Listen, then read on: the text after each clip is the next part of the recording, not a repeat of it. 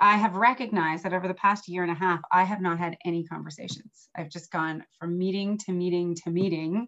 And in every meeting, we've got an agenda. We're very task focused. We need to get things done. We don't have any time to actually discuss things or debate things or have conversations or to enroll people.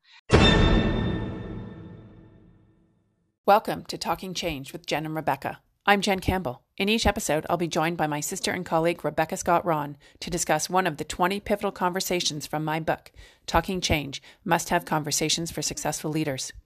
For each one, you'll learn the purpose and approach, hear some of the key questions, and benefit from our experience and stories of facilitating these conversations with leaders and organizations to help them lead change that sticks.